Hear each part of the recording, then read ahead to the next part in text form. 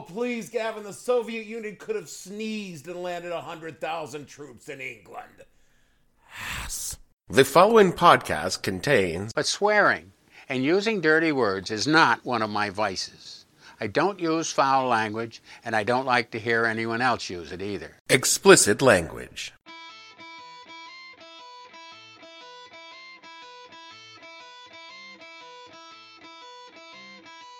Hello and welcome to the podcast that asks a simple question. When you invaded a small town in the middle of Colorado with no strategic value whatsoever, what the hell were you thinking? I'm your host, Dave Bledsoe, and this is episode number 415, beautiful downtown Calumet edition of the show. It's a what the hell movie night, and we're talking Red Dawn. Stay tuned.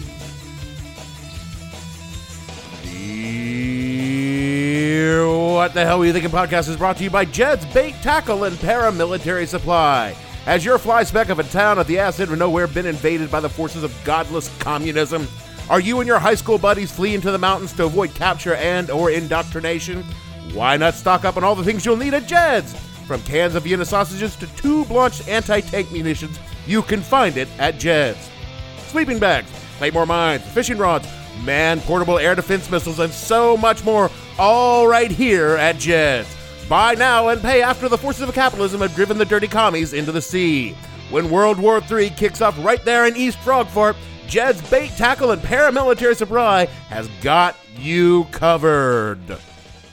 This is the emergency broadcast system. We are under attack by conventional forces of the Russian army. It is believed the lead waves were disguised as commercial charter flights. Communications have broken down with other parts of the country. Large areas of the Midwest may have been overrun.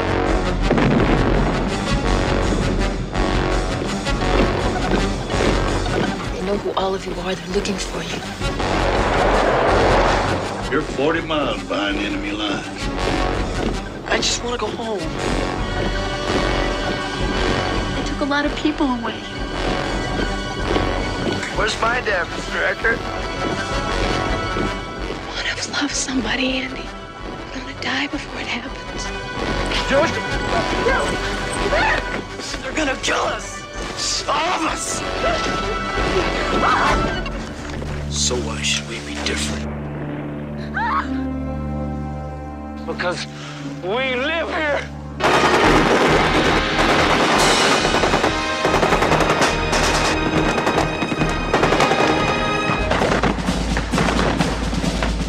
Not bad for a bunch of kids, huh?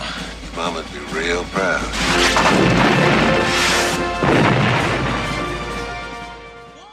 Like most red-blooded little redneck boys of the 1970s, I spent many a summer afternoon with my cousins engaged in the valiant defense of my granny's property from the ravening Nazi hordes. Thank you for your service. We called it playing war. I doubt kids today play war like we played war. I guess one of the big differences is Nazis aren't the bad guys like they used to be. I mean, we don't even call Nazis Nazi anymore. Now we just sort of say that they're Nazi adjacent. So. Many of them are family members. I have probably at least 3 or 4 cousins who are at least Nazi adjacent, if not full-on Proud Boys. But, you know, they don't call themselves that, of course. They call themselves real Americans. The other reason kids today don't play war like we played war is that toy guns aren't allowed anymore. The guns they give you are real guns? Oh, yeah, the real ones are fine, but the plastic ones, apparently, those are bad for kids. Also, video games have replaced dirt-clawed hand grenades and water balloon mortars. I'm going to play Call of Duty in real life. I'm also going to be playing Call of Duty in this movie theater. Nah, maybe a fat old man, but I will never see how sitting inside, glued to a TV, shooting digital representations of people could ever compare to making your least popular cousin, Tom, cry in real life because you beamed him in the brain pan with a dirt-clawed hand grenade. And then you hear his wailing cry rise up over the holler as an adult came running to see what us little heathens had done this time, only to have us look him dead ass in the eye and with total sincerity say, "Oh, I'm sorry, Mom. It was an accident." But it was never an accident. You saw your chance and you took it, and you sent an MLB line drive right at Tom's big-ass noggin, and everybody knew. And the only reason you didn't get in major trouble is because all the adults, they kind of hated Tom, too. Man, those were some good times. And it's a real shame because those long summer days of throwing stuff at each other and making machine gun noises weren't just harmless fun. I mean, if you don't count the brutal bullying of your least popular cousin, but they were also vital training should the unthinkable ever happen. And before someone seriously gets hurt. Now, if someone gets hurt, you spray some Bactine on the bone as it juts out of the skin and it'll be fine. I mean, like really bad shit. Like godless communists suddenly, against all logic, launching a massive airborne invasion of the continental United States. Well, I find that highly unlikely. But okay. Maybe. Which brings us to this week's topic. That's right. It's a what the hell movie night. Movie night! Let's all go to the lobby. Let's all go to the lobby. Let's all go to the lobby to get ourselves a treat. Delicious things to eat. The popcorn can't be beat. The sparkling drinks are just dandy. The chocolate bars and the candy. So let's all go to the lobby to get ourselves a treat. Let's all go to the lobby to get ourselves a treat. Dude, what are we watching? Oh, pod friends. This week, we're talking about 1984's jingoistic GOP mill prop fantasy. We're done, motherfucker. Oh, yeah, and I do mean the 1984 version, which for all its janky-ass writing and Reagan-era masturbatory schlock is still exponentially better than the remake, which says something about how truly terrible that dog shit of a movie was. Now, the top-line summary in IMDb reads thus, quote, "From out of the sky, Soviet, Nicaraguan, and Cuban forces begin landing on the football field of a Colorado high school. In a few seconds, the paratroopers have attacked the school and sent a group of teenagers fleeing into the mountains. Armed only with hunting rifles, pistols, bows, and arrows, the teens struggle to survive the bitter winter, and the Soviet KGB patrols hunting for them. Eventually, trouble arises when they kill a group of Soviet soldiers on patrol in the highlands. Soon, they will wage their own guerrilla warfare against the invading Soviet troops under the banner Wolverines," unquote. Now, the first question you should be asking yourself is, how's that even possible? To which I say it wasn't, but we will come back to that in a couple of minutes. The next question you should be asking yourself is, Okay, who is responsible for this? And that would be director John Milius, who, according to Wikipedia, quote, attempted to join the Marine Corps and volunteer for Vietnam service in the late 1960s, but was rejected due to a chronic and sometimes disabling case of mild asthma. I'd have given anything to be a Marine, says Milius. As a surfer, I'd spent a lot of time hanging out with Marines off Pendleton, and I had every intention of joining up. I was devastated. I felt like I'd been rejected as a human being. It was totally demoralizing, he said later. I missed going to my war. It probably caused me to be obsessed with war ever since, unquote.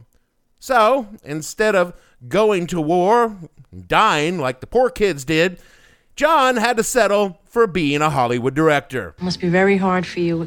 His writing credits include such touching humanitarian epics as Dirty Harry and Judge Roy Bean. Then he moved behind the camera. Now, he really wanted to make a movie about America's favorite anti-communist Joe McCarthy, but that didn't pan out, so he did a screenplay for Apocalypse Now, which Francis Ford Coppola eventually rewrote. Milius said, quote, "He wanted to ruin it, liberalize it, and turn it into hair," unquote.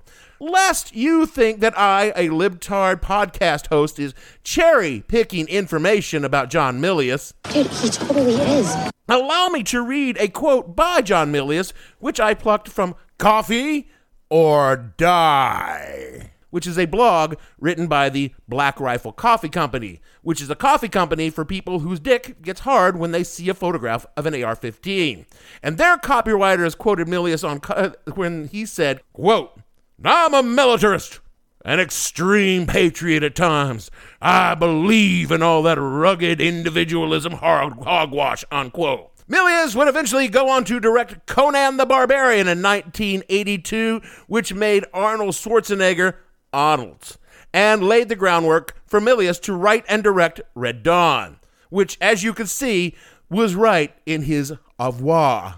The script was primarily penned by a guy named Kevin Reynolds, who also wrote Robin Hood, Prince of Thieves, and Waterworld. And while those were not great movies, they were not stag films for gun humpers, so I can't say that Reynolds was a propagandist per se. The script he wrote was top-heavy with a sort of imagery and pathos for America that would have Leni Riefenstahl get squishy in her Down Below. Is that really necessary? No, but I like to think of myself as weaving a vivid tapestry of imagery through the application of, frankly, off-putting metaphors.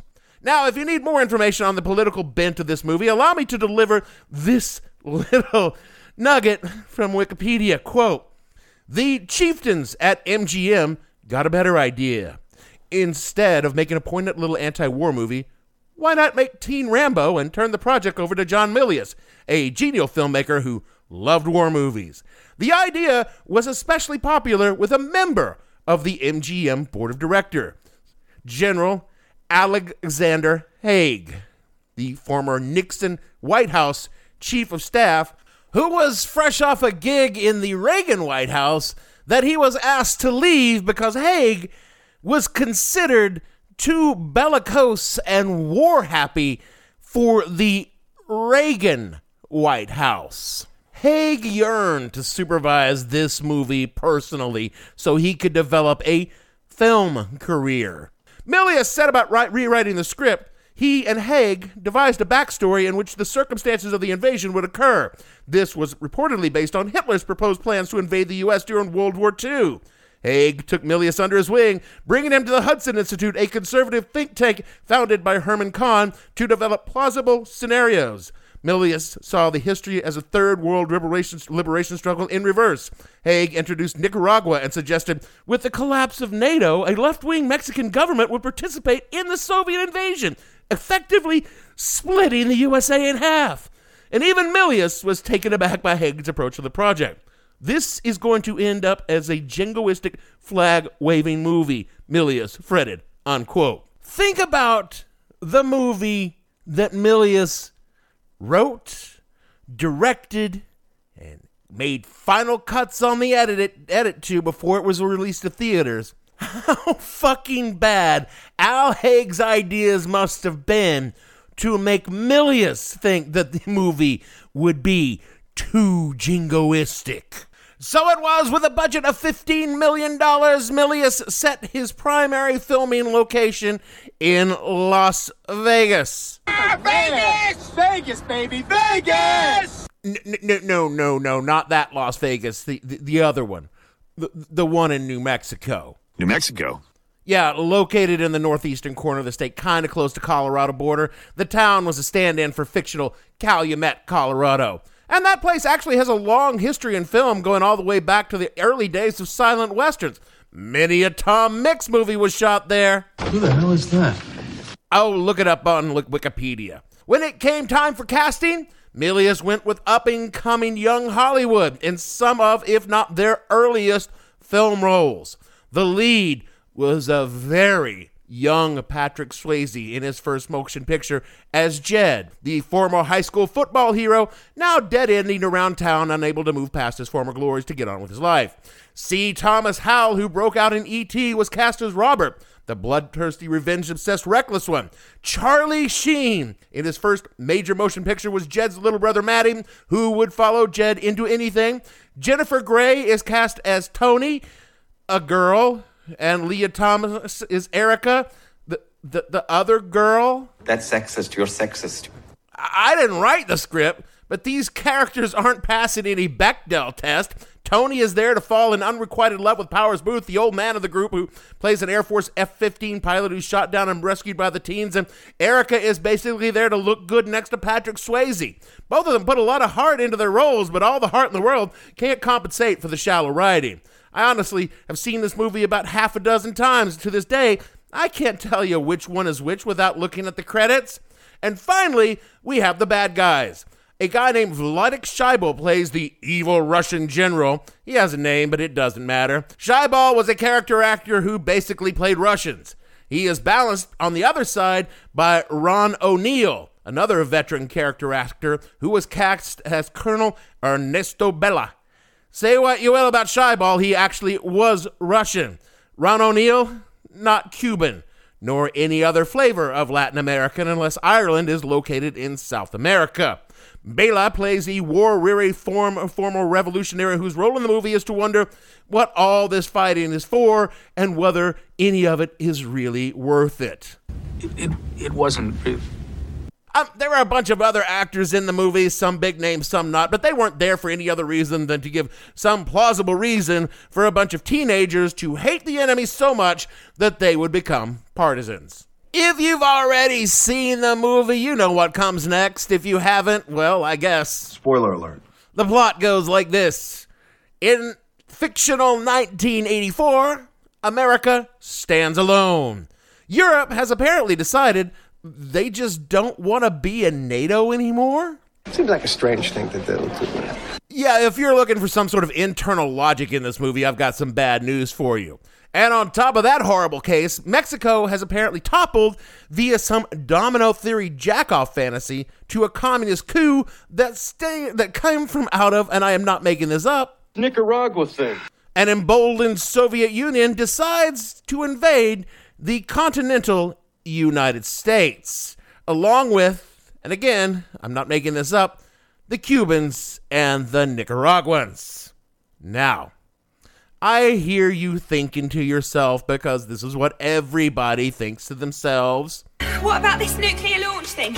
Well, in the movie logic, Powers Booth says that a couple of nukes were used, but then everybody just decided that was a bad idea or something, with the exception of China, which was apparently nuked until it glowed. This is the dumbest thing I ever heard.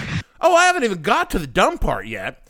And so, the Soviets somehow managed to move something like 1 million troops, all their weapons, their aircraft, their ships, without anyone noticing the biggest troop movement since the Second World War via satellite, intelligence agencies, or like people in Miami just looking out a window, all the way to Cuba and Nicaragua.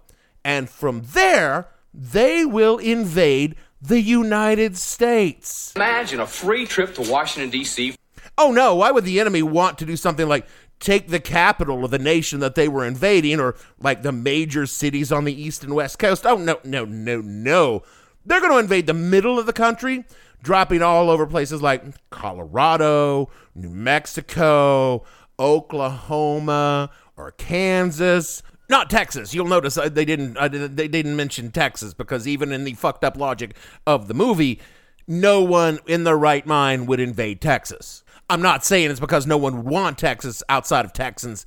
I'm just saying no one would want Texas outside of Texans. Because the Soviets knew deep down inside that the key to controlling the U.S. mainland was to hold the prime high school football playing territories. I mean, forget sound military tactics like not being surrounded on both sides by an enemy of vastly superior numbers on their own soil. The plot demands that we have true American patriots who played high school football be involved. And you aren't going to get that if you invade Philadelphia. And also, you can't set it in Philadelphia because you really, really want your protagonist to be white people. Amen. White people. This is all, of course, on the macro scale. In the movie, we are dealing with the micro scale. Ergo, the fictional town of Calumet, Colorado, which is invaded by an undetermined but probably battalion-level strength of Cubans and a smattering of Soviets.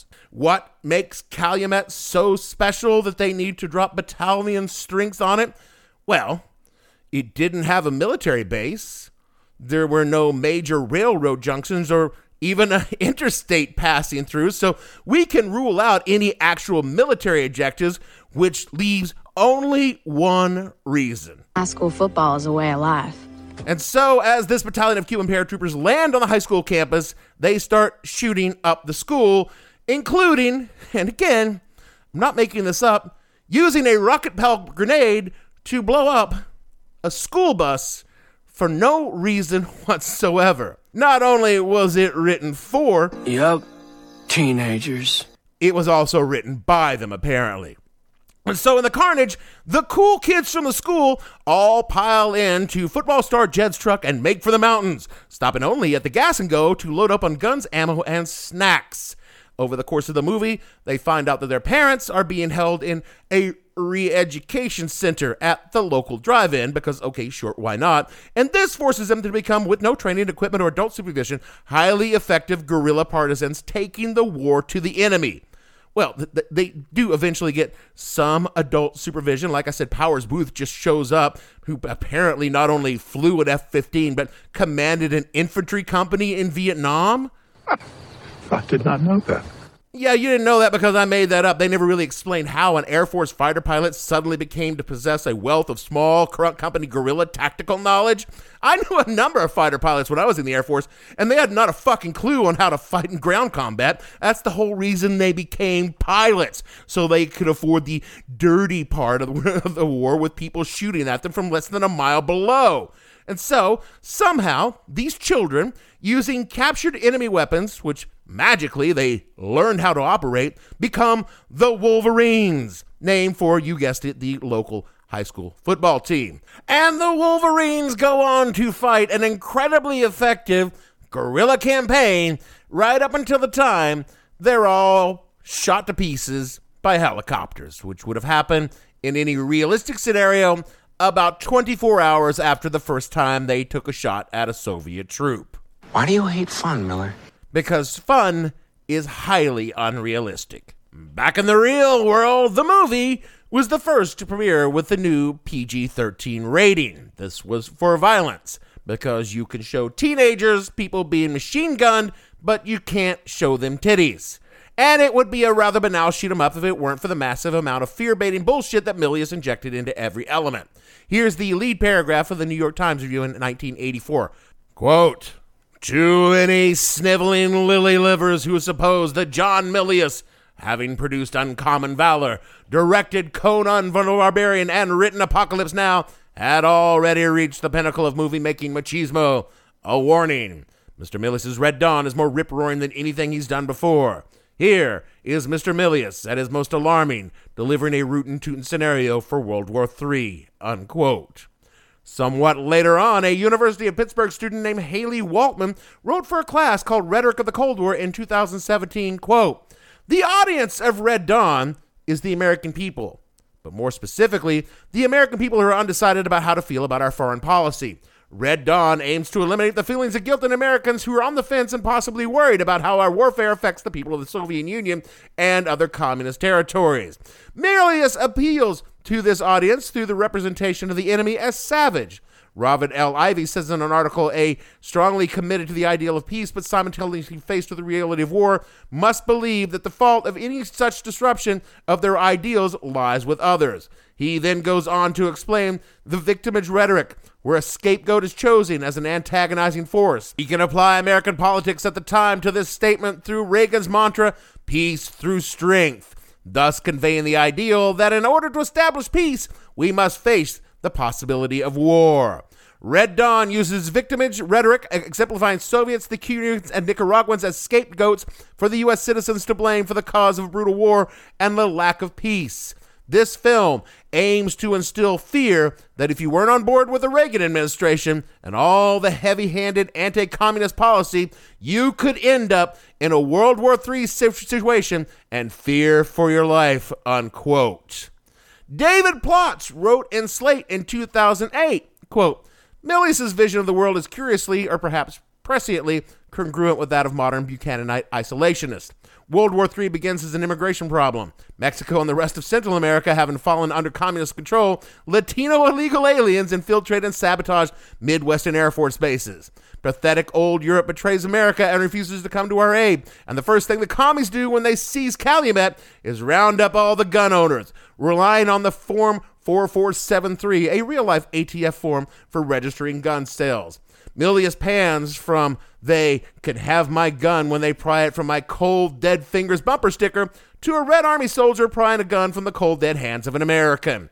In my memory, Red Dawn celebrated America and its virtues, but its guiding ideology is actually fascism. The only politician in Red Dawn, the mayor of Calumet, is a quisling who rats out his neighbors for execution. His son, the student body president, turns out to be the traitorous Wolverines seeking immediate capitulation to the invaders and eventually leading the Soviets right to the band's hideout. Swayze takes command of the Wolverines by force, forbids a vote about whether to surrender, and demands that his fellow guerrillas obey him without question. The warrior code of Red Dawn is nihilistic. Glory and death are the same. There's no higher aim than to fight. It never imagines an America that is worth saving. We have corrupt institutions and cowardly politicians." Unquote. And there are probably some of you right now rolling your eyes and saying, "There goes Dave again. Go on and put on your Bernie Sanders mittens, you libtard." But I don't hate the movie because it's right-wing agitprop. I don't even hate the movie.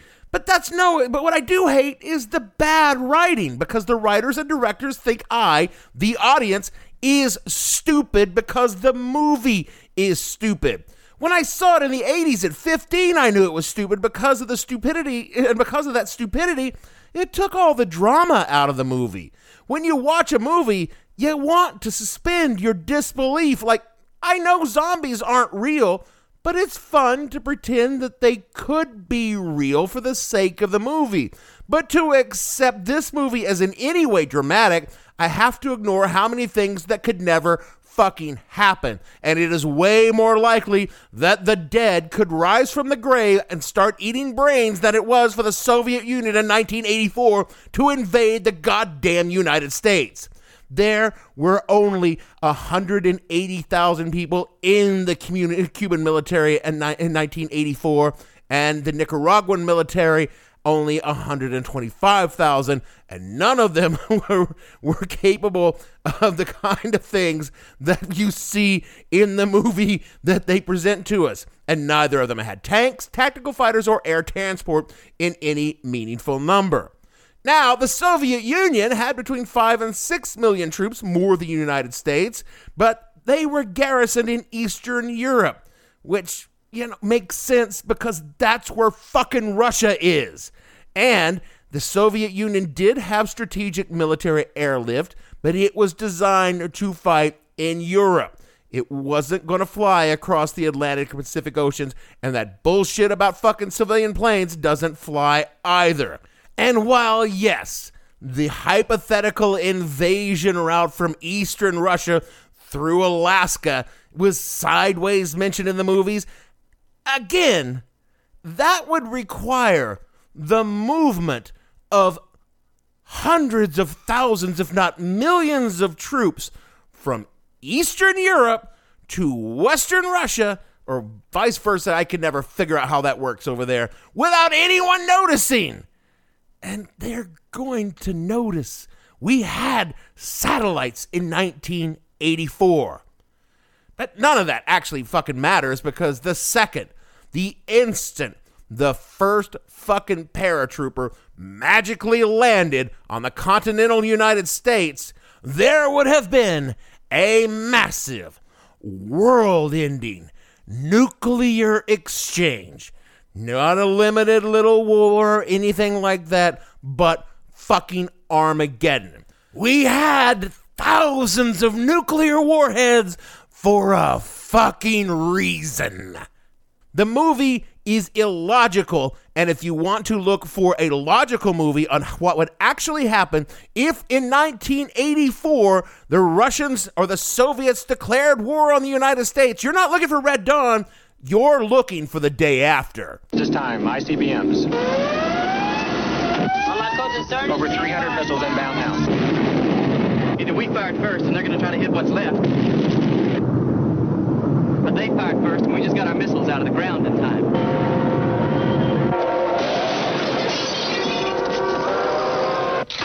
This is not an exercise.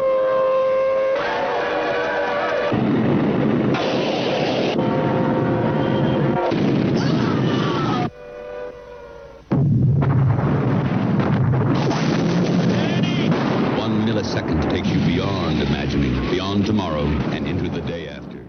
So there was never an instant in this movie when anyone with two brain cells to rub together could suspend their disbelief long enough to actually make it enjoyable.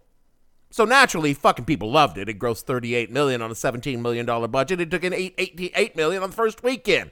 And while the industry's film reviewers were lukewarm at best, and these are all from Wikipedia, quote, Red Dawn received mixed reviews, receiving a 52% rating on Rotten Tomatoes based on 27 reviews with an average 5.6 out of 10. The website's consensus reads, an appealing ensemble of young stars will have some audiences rooting for the Wolverines, but Red Dawn's self-seriousness can never conceal the silliness of its alarmist concept, unquote. And yes, some right-wing publication jizzed their jeans. The National Review named it one of the 15 best conservative movies ever made. Reason magazine wrote, quote, I'll take the Wolverines from Colorado over a small circle of friends from Harvard Square in any revolutionary situation I can imagine, unquote. But even among the people on the right, they couldn't help but notice how dumb the movie was. Libertarian theorist Murray Rothbard argued the film was not so much pro-war as it is anti-state. One big problem with the picture is that there's no sense of successful guerrilla war that feeds on itself. In the real life, the ranks of the guerrillas would start to swell, and this would defeat the search and destroy concept. In Red Dawn, on the other hand, there are only the same half-dozen teenagers, and the inevitable attrition makes the struggle seem hopeless when it need not be, unquote. Still, the movie was the 20th highest-grossing film of 1984. It was nominated for no major awards, and the most notable feature of it as a film is how the cast went on to become some of the most popular and enduring actors of the 1980s. As a piece of pop culture, it is indelibly seared into the collective consciousness. To this day, people shout Wolverines at some minor accomplishment, though usually that minor accomplishment is not blowing up an armored vehicle.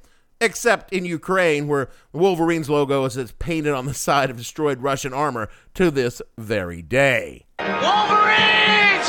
And had Red Dawn been set in Kiev in 1984, well, honestly, that would have made sense either because they were all on the same side then. Like I said, I don't hate the movie. I've watched it too many times to hate it. I watched it again before this week's show. And I can still remember watching it with my friends when I was in the military, where a good old-fashioned propaganda flick always went over well, and hey, it's light years better than some of his contemporaries. I'm looking at you, Heartbreak Ridge. I'm looking at you. This is the AK-47 assault rifle, the preferred weapon of your enemy, and it makes a distinctive sound when fired at you, so remember it. Grenada? Really, Clint? Grenada? Watching it now, 40 years after it was created, and all that's come between then and now, I can see it for what it was. It's Hollywood capitalizing on Reagan's America. Well, we're waiting! Now, I'm not going to play the drop, because now you want it too much. But what stuck with me today is the message this movie sends to the worst people in America. You know, the ones, the dumb fucks in the tactical camo body armor, cock stroking the barrel of their AR-15 and imagine themselves as Wolverines. Only the evil enemy they want to fight is the actual United States. They all dream of someday leading a race war that will oust the godless communists, meeting anyone who votes to the left of Ted Cruz out of this nation and installing a pure God-fearing Aryan nation that the founders intended. Problem is, as it always is, those people are fucking morons. They missed the most important part of the movie. The one where everyone gets killed in about 20 seconds by airborne firepower, which is exactly how it would have happened if the Soviets had invaded in real life and they were fighting high school partisans, and exactly how it would happen if Al-Qaeda decided to take on actual military troops in their own version of Civil War II redneck boogaloo. Reality sucks. I will say, however, as bad as 1984's Red Dawn is, it's infinitely better than that piece of shit remake, a movie whose premise is so thin and stupid that it makes the original Red Dawn look like a von Clausewitz essay. That is it for the show this week. Look, I'm sorry if I've ruined anyone's childhood by panning this movie. I know I can be a real Grinch sometimes, but hey, it's Red Dawn. If this is your number one favorite movie from the 80s, you're actually probably doing federal time for your actions on January 6, 2020. Oh, hey, important announcement. If you're one of our Patreon subscribers and somehow you're still listening, their system fucked up. So if you want to keep donating to this clusterfuck of a show, head on over to patreon.com/whatthehellpodcast and check the status of your donation.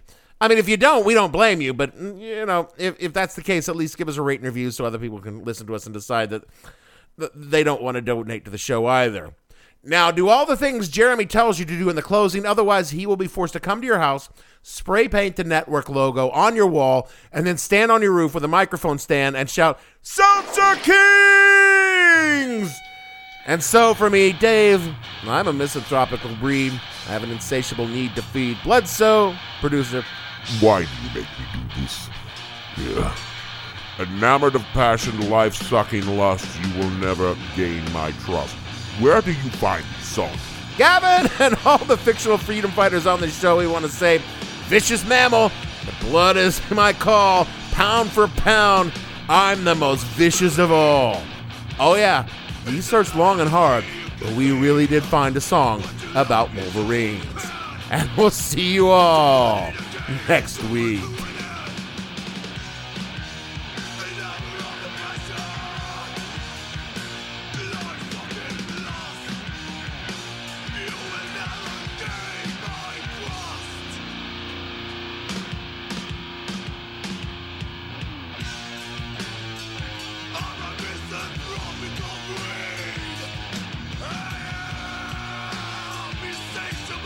What the Hell Were You Thinking stars Dave Bledsoe and features Gavin St. James and several fictional minions.